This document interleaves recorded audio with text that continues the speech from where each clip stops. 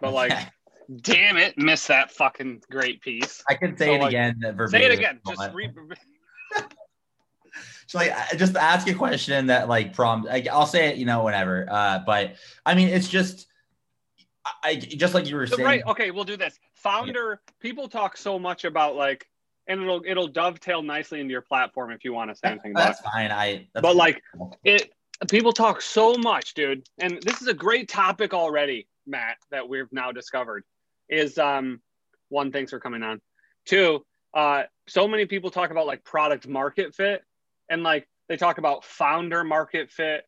And I'm stressing right now, because we've gone through this process, is like founder investor fit, right? Like just because you're top tier for like, I doesn't mean I want to deal with you. You know what I mean? Like you're boring as fuck, right? So like, and I'm stuck with you for the next 10 years, right? So I think that kind of goes well into what you were saying about being authentic and getting the right investors in, right? Well, yeah. I mean, it's one of these things where you have a lot of people on Twitter, and there's nothing against this, but they use Twitter very much so as like a marketing face, like and it works. I bet their business grows very quickly because of this. But it's not, no, this isn't who they are, and they're not faking it. It's just how they use Twitter. But what I'm kind of realizing is that you're never gonna please everyone, and oftentimes you're gonna please no one, and people are only either gonna be skeptical or they're gonna be curious.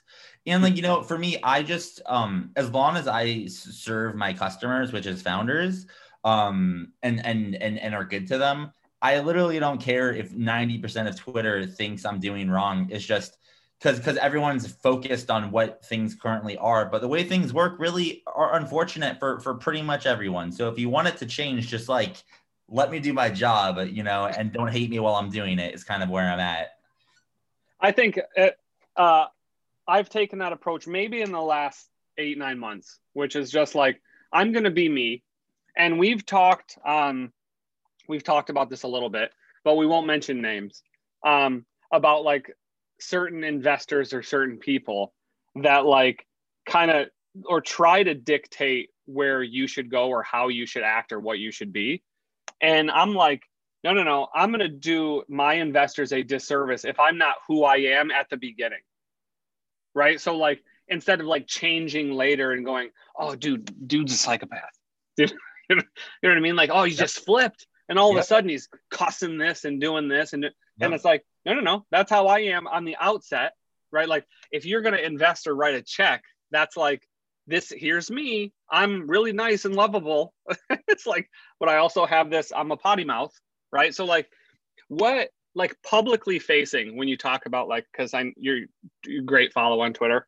And how do you, like you said, like 90% of people can hate me. What about like the 10% of people that are using the 90% as like a reference?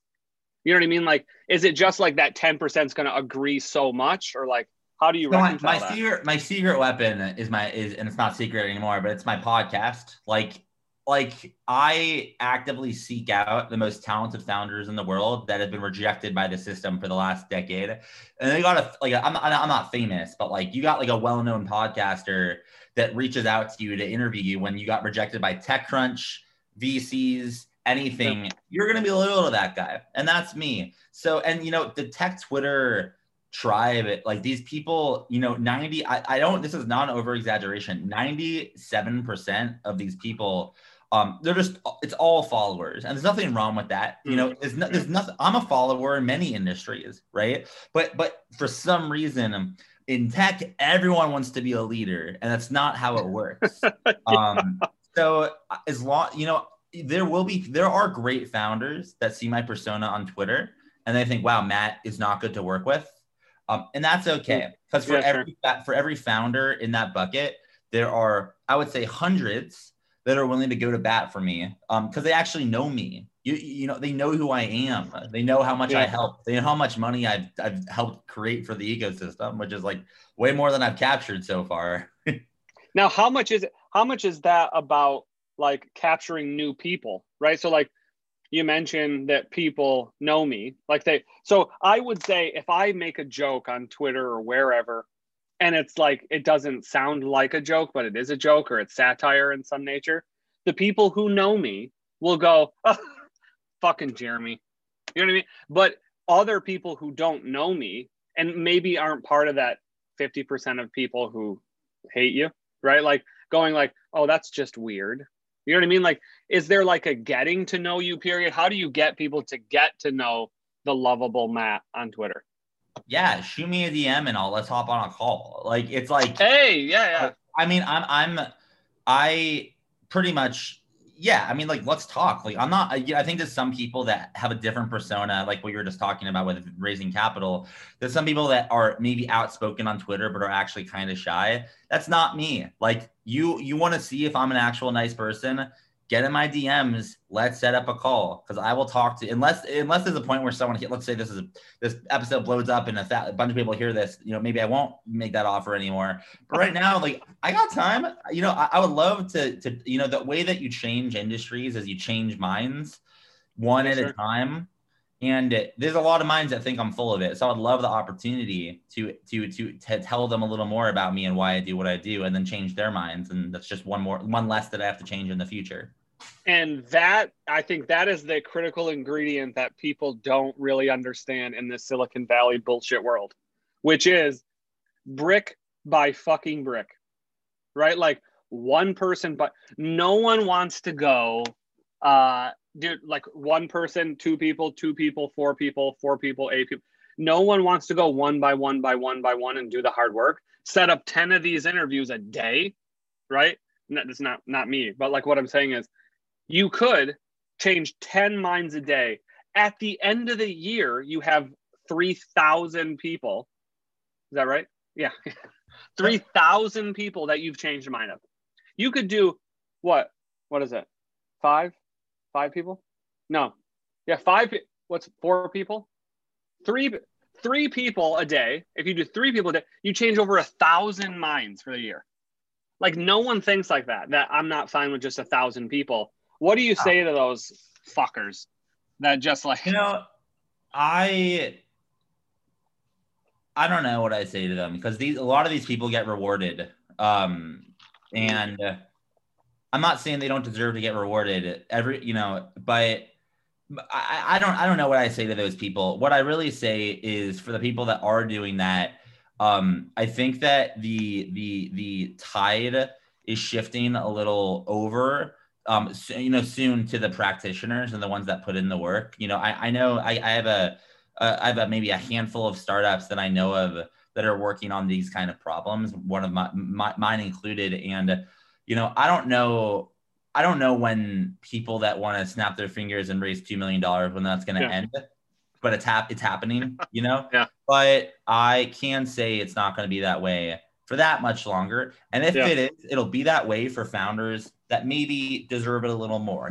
No one doesn't deserve capital, but there's some founders that I think, should get it and don't. And that's kind of the problem. What is the deciding factor for you on the people that should and the people that shouldn't? So it's 3. This is going to be the thing that I evangelize for the next decade. And it's not a secret. It's you built a product yourself. So, I don't care if you can like no code, whatever, you can build stuff yourself. You were able to get customers and grow revenue for 3 months in a row. And you have a strong reason, a strong mission for doing what you're doing. If you're in any of those categories, you should by default get funded. I'm not saying that you should be able to raise $2 million. Maybe you should, maybe you shouldn't. But I think anyone that has accomplished those things, which is hard, it is hard to do those. That's a lot of different skill sets. That is hard. But if you're able to do that, you should get rewarded by working on your thing full time. And that is just not the case. Right now, you get rewarded for getting an idea and playing the investing FOMO game, and then you raise $2 million, then you burn it, and then you try again with the same investors. Right. And that, it's just like, it sucks. So that's what I think the people that deserve it fit those 3 criteria. Objectively, I don't care where you live. I don't care what your education is. Are you able to do those things? Great. You get a shot on goal. That's called a meritocracy. And that's kind of like what I'm into, I agree with you. And we've raised just a little under $1 million or something like that.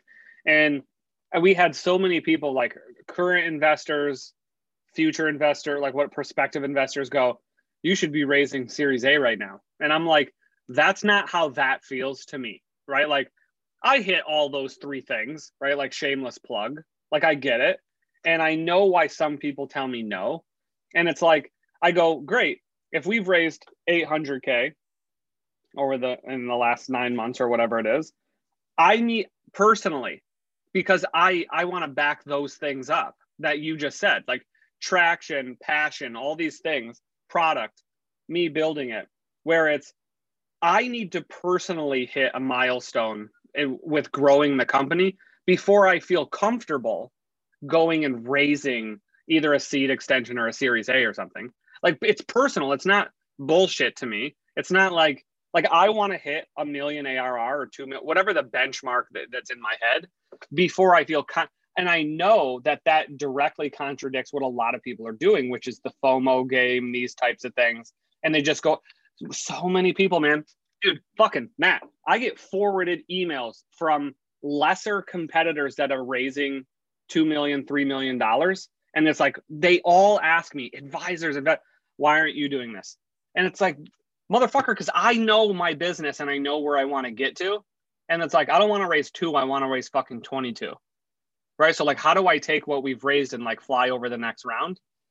What do you say to those kind of naysayers? Well, it's funny because I'm excited, to be candid, for the carnage, because what happens because let's say, look, this could have been me. I'm glad I couldn't actually raise money because in hindsight it was the right thing to happen. Because let's say I played the game, because I know people, I'm connected, whatever.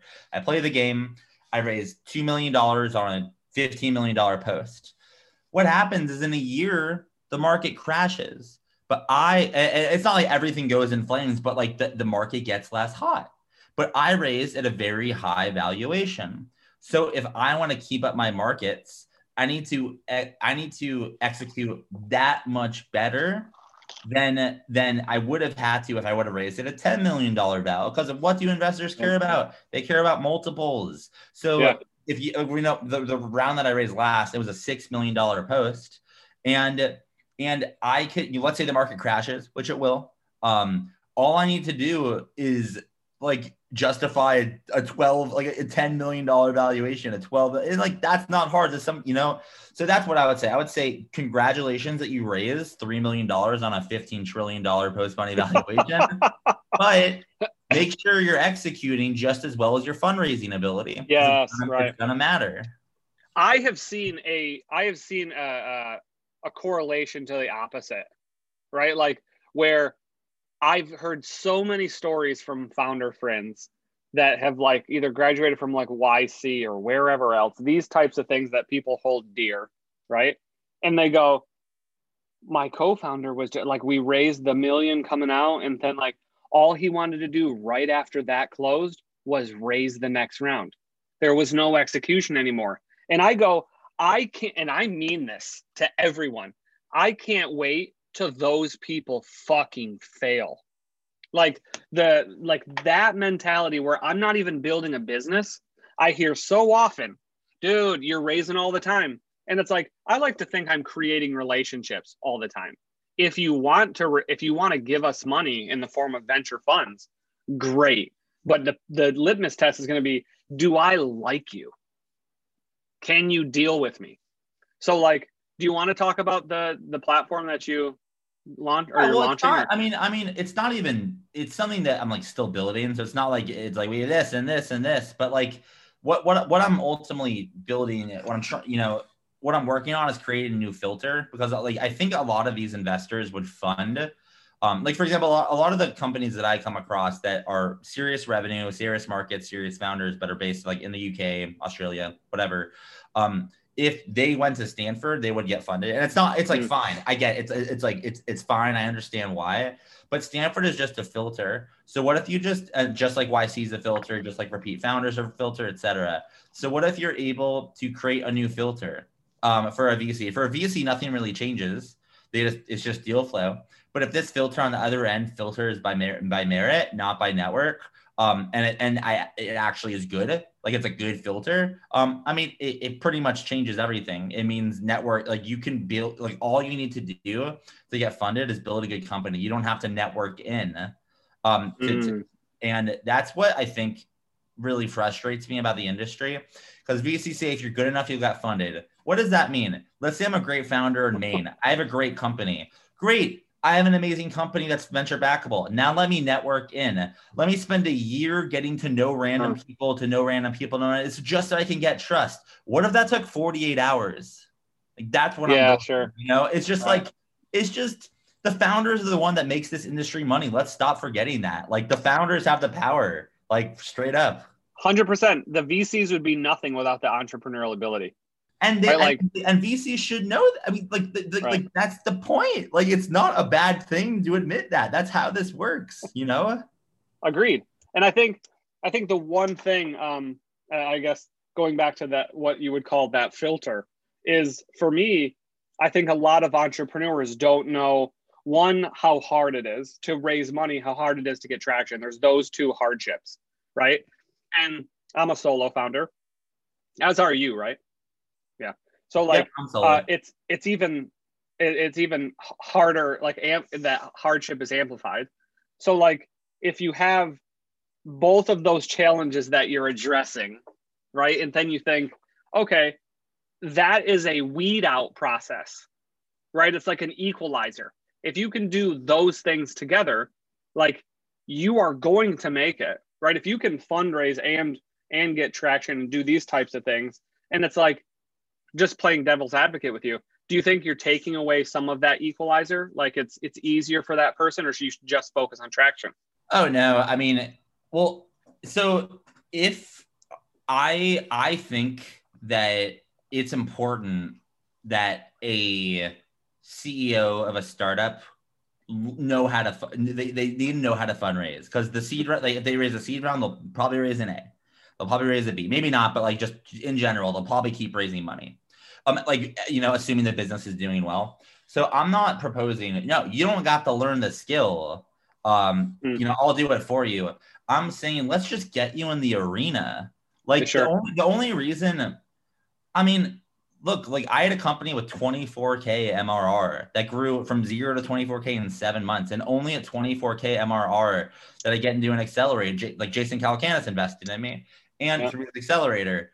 And it's just, I'm very, you know, he knows this. I'm very, very grateful that he bet on me. He like didn't have to, right? Love JCal.